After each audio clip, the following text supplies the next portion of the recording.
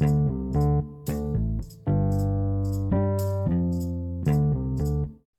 right, welcome everybody. We are going to try something slightly new tonight. As we were discussing with our producers this week, we thought it was probably a good time to do a bit of a small, short origin episode, if you will, give you all a little bit of background, some just basic background about us and about the podcast, and maybe where we're hoping to go with it. So I'm going to lead us through these producer approved questions. How's that? And by producers, you may be thinking this is a very high tech situation.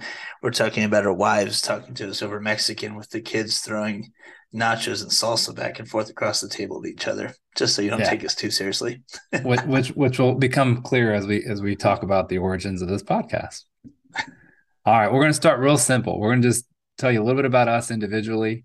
I will let Chris do the honors. Chris, what do you want to share with our listeners in these beginning stages about you, who you are, and all that good stuff? I am a former priest, a Roman Catholic priest, and I'll leave the diocese out for now. Something's just telling me to do that because I don't want to get this thing shut down before it gets rolling, because sometimes that happens. But anyway, I was born and raised on the East Coast, and my mom's side of the family is from Indiana, and so loved the Indiana life. Spent a lot of summers out working for my uncle farm, and so I decided to move to Indiana full time in 1999, and worked for a couple of years, and then ended up going to the seminary and being ordained a priest in 2005. And that's where the story really gets awesome and then crushing. So, and that's kind of the way life goes for all of us, not just those of us who were former priests. And so some amazing things the Lord did through my priesthood and the priesthood of others, as well as those to whom we ministered.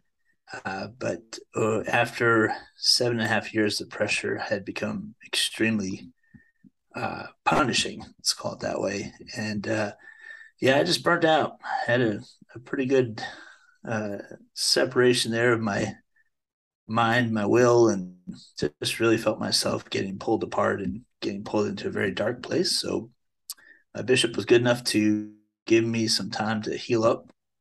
And in that 4 years, or I'm sorry, 4 years, felt like 4 years, 4 months of 6 days a week therapy, I was able to get to a much healthier place and discerned that the priesthood was not going to be something I was going to be able to return to, and wasn't even sure if originally I had been called there to begin with or had been groomed into that position. So I don't pretend to know what the Lord wants anymore. I just try to follow him the best I can. And so my life took that 90-degree turn, ended up getting married after my, uh, let's call it unofficially an annulment from the church, but the official word is a rescript, where some cardinals get together over in Rome and they get to the Pope, and you get a little letter after exhaustive questionnaires and 2 years of deliberations, where I was released from my vows and given the church's blessing to get married in the church. So that's what we did.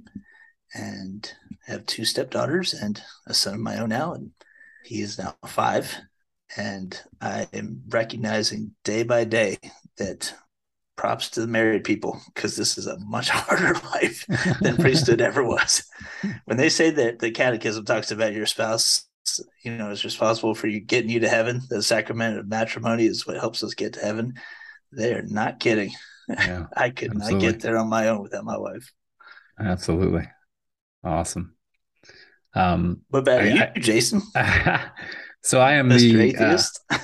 but yeah, that's right. So by process of elimination, I am the former atheist from our show description, and I was also born on the East Coast, but moved to Indiana in kindergarten. So Chris and I share that we're East Coast born, which is kind of cool. I think both New York Mets fans. Let's go New Mets. York Mets fans?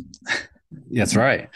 And I was baptized Methodist, but not really raised in the faith, and quite frankly, raised in a very secular way. And faith was not a part of our life. Had good parents, two brothers, one twin brother, older brother. pretty decent family. I mean, parents loved us and then all those kinds of things. But I think one significant thing I think that is probably fair to share at this point is that, we lost my mom when I was 11 to cancer. And so then that kind of obviously shuffles things around in life. And certainly at that young age leads me to question a lot of things, and was probably a pivotal point in questioning that. So going through that process and those experiences kind of led me to really doubt a lot of things, obviously, and just kind of went through that and didn't really lean on anything. So as we grew up as young men, my father eventually remarried, and we were raised very secularly. Best they could, I think, when you don't have God in the picture. So definitely no ill wills or anything like that. But to me, that led to probably low expectations in terms of who we were to become as men. And this is all coming from hindsight now. So, but like you were mentioning, I mean, God works in some pretty amazing ways, and so I think a very pivotal point in my life was meeting my wife, Corinne, at the very end stages of my college career. We both met at college, and she is a cradle Catholic, and I was nothing. So it was important to her that we raised our family in the faith. And so I said, well, I've got no dog in this hunt, and I have no major problems with the Catholic Church, but I certainly had doubts and questions and didn't really take it very seriously. So we spent the first 10 years of our marriage in that setting where she was the cradle Catholic, and I was the husband that would show up and do my thing at mass and really not pay attention and kind of move on. About that 9-year point in our marriage, things certainly started changing in a lot of ways, and we won't get into a ton of details, but so things were difficult in marriage for us. Faith was not a central part to either one of our lives individually, or certainly not a central part to our family. And so started experiencing problems. At the same time, my kids are asking me a bunch of questions as to why I'm not going up for communion and all these kinds of things. And so, as I've shared before, I'm a truth seeker, and I, at that point, started where I was. So I'm going to ask a whole bunch of questions in this church that I'm at, and figured I'd poke a whole bunch of holes in this Catholic thing, and then find the real truth. That was my attitude. And here I am, a long time later, as a very devout Catholic, and there was a young priest that was very pivotal. I wouldn't say young because we were the same age at the time. Very pivotal in that process, and Chris was that guy. And so it leads us to the other question is how we start our friendship, and that was the first part of it. But I'll kind of wrap up my story. But again, many details can go into this, and there's some amazing stories that maybe we'll share down the road. But in that whole phase of questioning and trying to figure out life and all these things, I went through a very deep conversion. My wife independently went through her own kind of reconversion, and we always say to people, we've got two marriages, the first half and then what's happening now. Very different when we actually involve that third person in our marriage, and that third person being God. And so very blessed to have the grace to realize that. And she's now my best friend, and we're super close, and we've got 3 kids, almost 22-year-old son, and almost 19-year-old daughter. And then Nora, our daughter, who is 6 years old. So that's us. That's me. That's the Jason side, I guess. But but I alluded to where we first met as friends. So let's go backwards since we finished right there. So okay, here's the commonalities, right? Right. We'll start at the beginning where we were both born and raised on the East Coast, both Mets fans. Mm-hmm. But then here we are, in 2022, all these years later, and both have 3 kids, and our 2 youngest are very close in age, but also the 2 oldest on both of our sides are staggered, and so also close in age, and you used to play together as kids, believe it or not. That's right. I think I gave at least 3 of them their first communions, maybe 4. No, just 3. So we ended up re-engaging in friendship after that period of time that went by when I had left the priesthood and basically just had to really unplug from the world, from my ministry, from some very good people who were legitimately concerned about me, and some people who maybe weren't as concerned and just wanted to find out what all the gossip about was about. And took that time away. And unfortunately, I can say that word unfortunately, took that time away from Jason and Corinne, and we lost 10 years. And lo and behold, Hmm. we ran into each other exactly 1 week after Corinne had texted my wife Jen just to say hello. And they texted back and forth, made no plans, just touched base after 10 years. And then we ran into each other at the 4th of July celebrations in town. And how many months after that did you guys move to I think Carmel? it's like just a two or three, I think. Yeah. Okay. Uh, Maybe three or four. It's hard to tell. It was a crazy summer. Yeah. So they just had plans of moving to the same town. I don't even know if you guys knew we were there, but obviously there was a plan for us to re-engage. And if we had stopped for one more bag of caramel corn, or if we had gotten one more slushy, That's right. we would have missed each other. And the exact timing worked out. So we have called it our 10-year reunion, and it's been great. Yeah, Good enough to absolutely. start a podcast on. Yeah, exactly. It's fascinating. We were talking about this last week. So our families now will really get together and celebrate Sabbath together Mm-hmm. as much as we can on Sundays, and we have long meals together. We'll say, and so I've gotten a chance to really reconvene the friendship, and I think in that process, I it's been organic, but I think at some point, Jen or Corinne or both were like, "Hey, we talk about these things, whether it be scriptural readings or other things happening on the culture, and that they started to encourage us that you two should do a podcast. It's fun to listen to when the two of you start getting into these conversations, and we I think both kind of, okay, that's nice to say, and I think after Yeah. a couple more suggestions, we gave it a shot. So here we are. We're And the naming was a pretty elongated period of time trying to figure out the right name for it. And I was the one that was the stick in the mud. I couldn't quite get past the suggestions the others were making, and they were being very patient with me. But eventually, I think it was my wife who kind of brought in all of the ideas into one and decided that we would propose sheep out of water to one another and see kind of where we went from there. And that kind of really hit home. It encompassed everything each of us was kind of really, oh, I guess, recognizing the Lord calling us to, in this podcast. And that is just to say that, the normal thing is fish out of water, and the fish out of water flop around and they have no direction and they're panicked and they have nothing more than they just want to be back in the water and they can't breathe and will eventually die without getting back into the environment which they were created for. But we also wanted to encompass the fact that the Lord is our shepherd and we are his flock, that we're not just blind, dumb sheep following the shepherd, but we're sheep who listen for our shepherd's voice and try to discern that in the midst of our current world and our lives and all of the wolves that have dressed themselves up as sheep and tried to mislead the flock.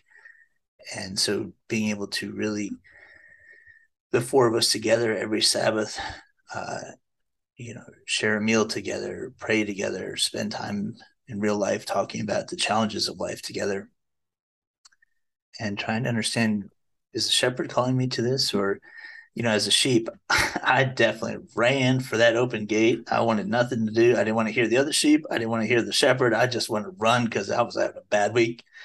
But it was the other sheep who called me back and the shepherd who took me on his shoulders when I got lost. So we thought that's pretty fitting. We're sheep.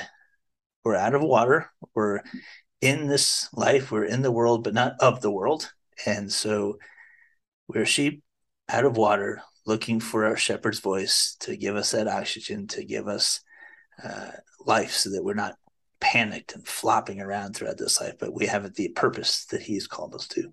Yeah, absolutely. And the name resonated for me for all those reasons, but also this idea of pursuing truth is, I keep saying I'm a truth follower, seeker, all those kinds of things, but it's it's a tough thing. I mean, it's kind of messy, and Mm-hmm. you feel out of place when you're searching for it, right? And so that's part of that sheep out of water piece to me, as well as we, I think that one of our intent is that we're pursuing God's truth, this eternal truth, and it's not ours. And we're going to be maybe on the right path sometimes as we talk, and we recognize we're going to be pulled away maybe from truth too, but that's part of the process.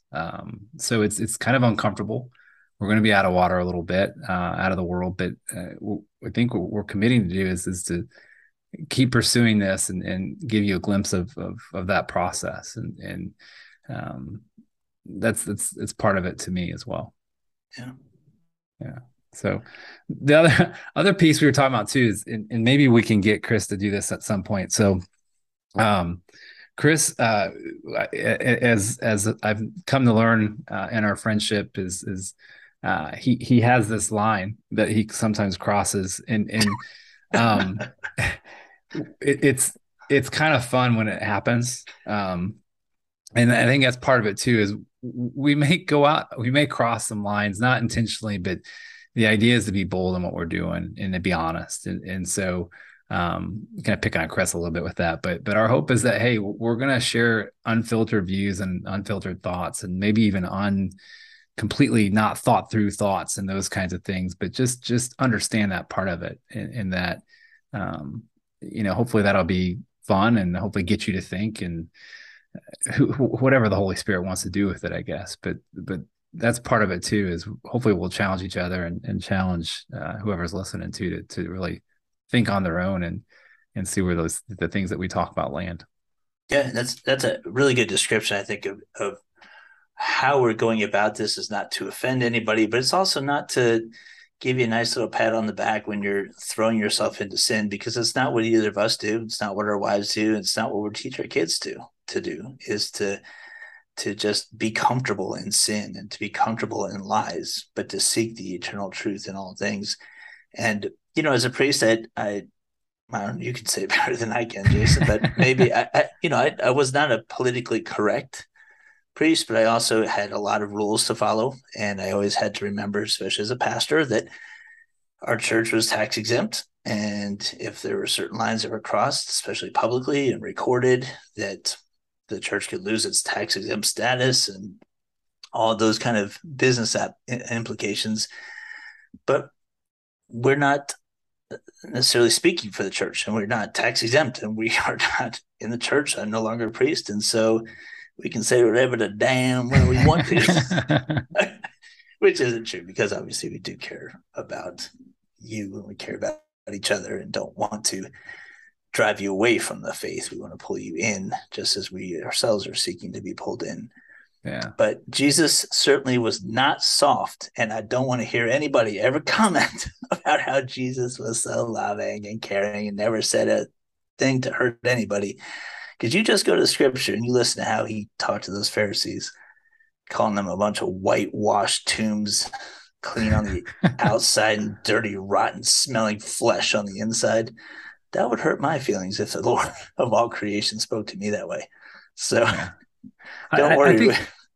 I think what you're getting at too ties into our name a little bit for the podcast, and that, I think maybe, and I had this thought when I wasn't a believer, that Christians especially were these just unrealistic, soft, didn't want to hurt anybody's feelings. Everything was, peace, love, joy, all that kind of stuff. And there's certainly great beauty and peace and joy in being a Christian at times. But what I've come to learn in the process is that that's just a part of things sometimes. And sometimes things are messy, and sometimes things are bold. And I've come to, maybe I'll put it in this context. So getting to know Chris as a friend, when we first met, getting to see how he experienced being a priest, and he did a great job of not sharing things he shouldn't, not bad mouthing anybody, but you just being around them, you get to see how people would interact with the pastor, the priest, and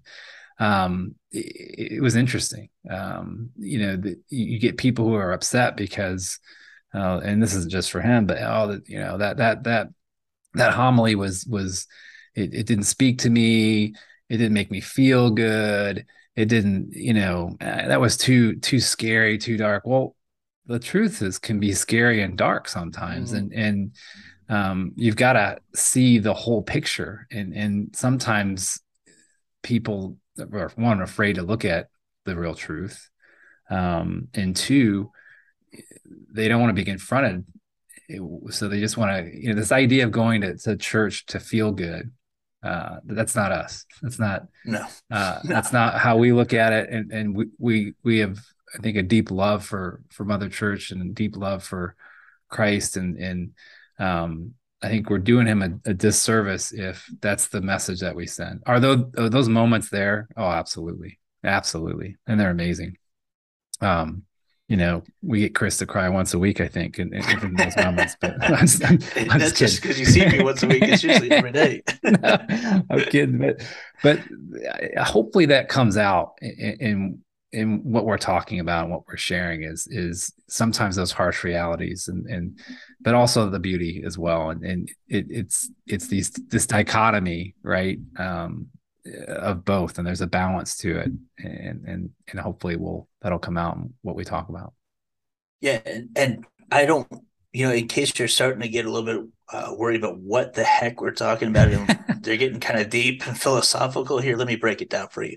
It's parenting. I didn't know that as a priest because I, saw everybody come in on Sundays. Everybody's on their best behavior. And the only time I saw people outside, was usually in the hospital or in a crisis situation or whatever it might be. The one thing that I never could quite understand was when parents would say, you better behave or you're going to have to talk to Father Weldon. Why are you putting me in the bad spot? But I had no clue what it was like to be a dad and to be a husband and a family man and a son and a brother, of my fellow Christians seeking out our Lord Jesus Christ until I got married and had my own family. So what Jason and I are saying is the way we're running this podcast is a lot like any one of us in our families. There's going to be some very tender moments because that's how God is with us. And then there's going to be some moments where just kind of stinks to hear the truth and know that you're caught up in something you shouldn't be caught up in, like sometimes we are.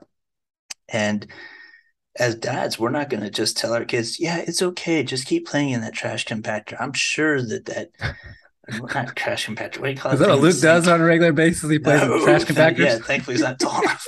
What do you call those things in the sink? The garbage disposal. Disposal. Yeah, go ahead and play with those blades down there. I'm sure that switch won't accidentally get turned on.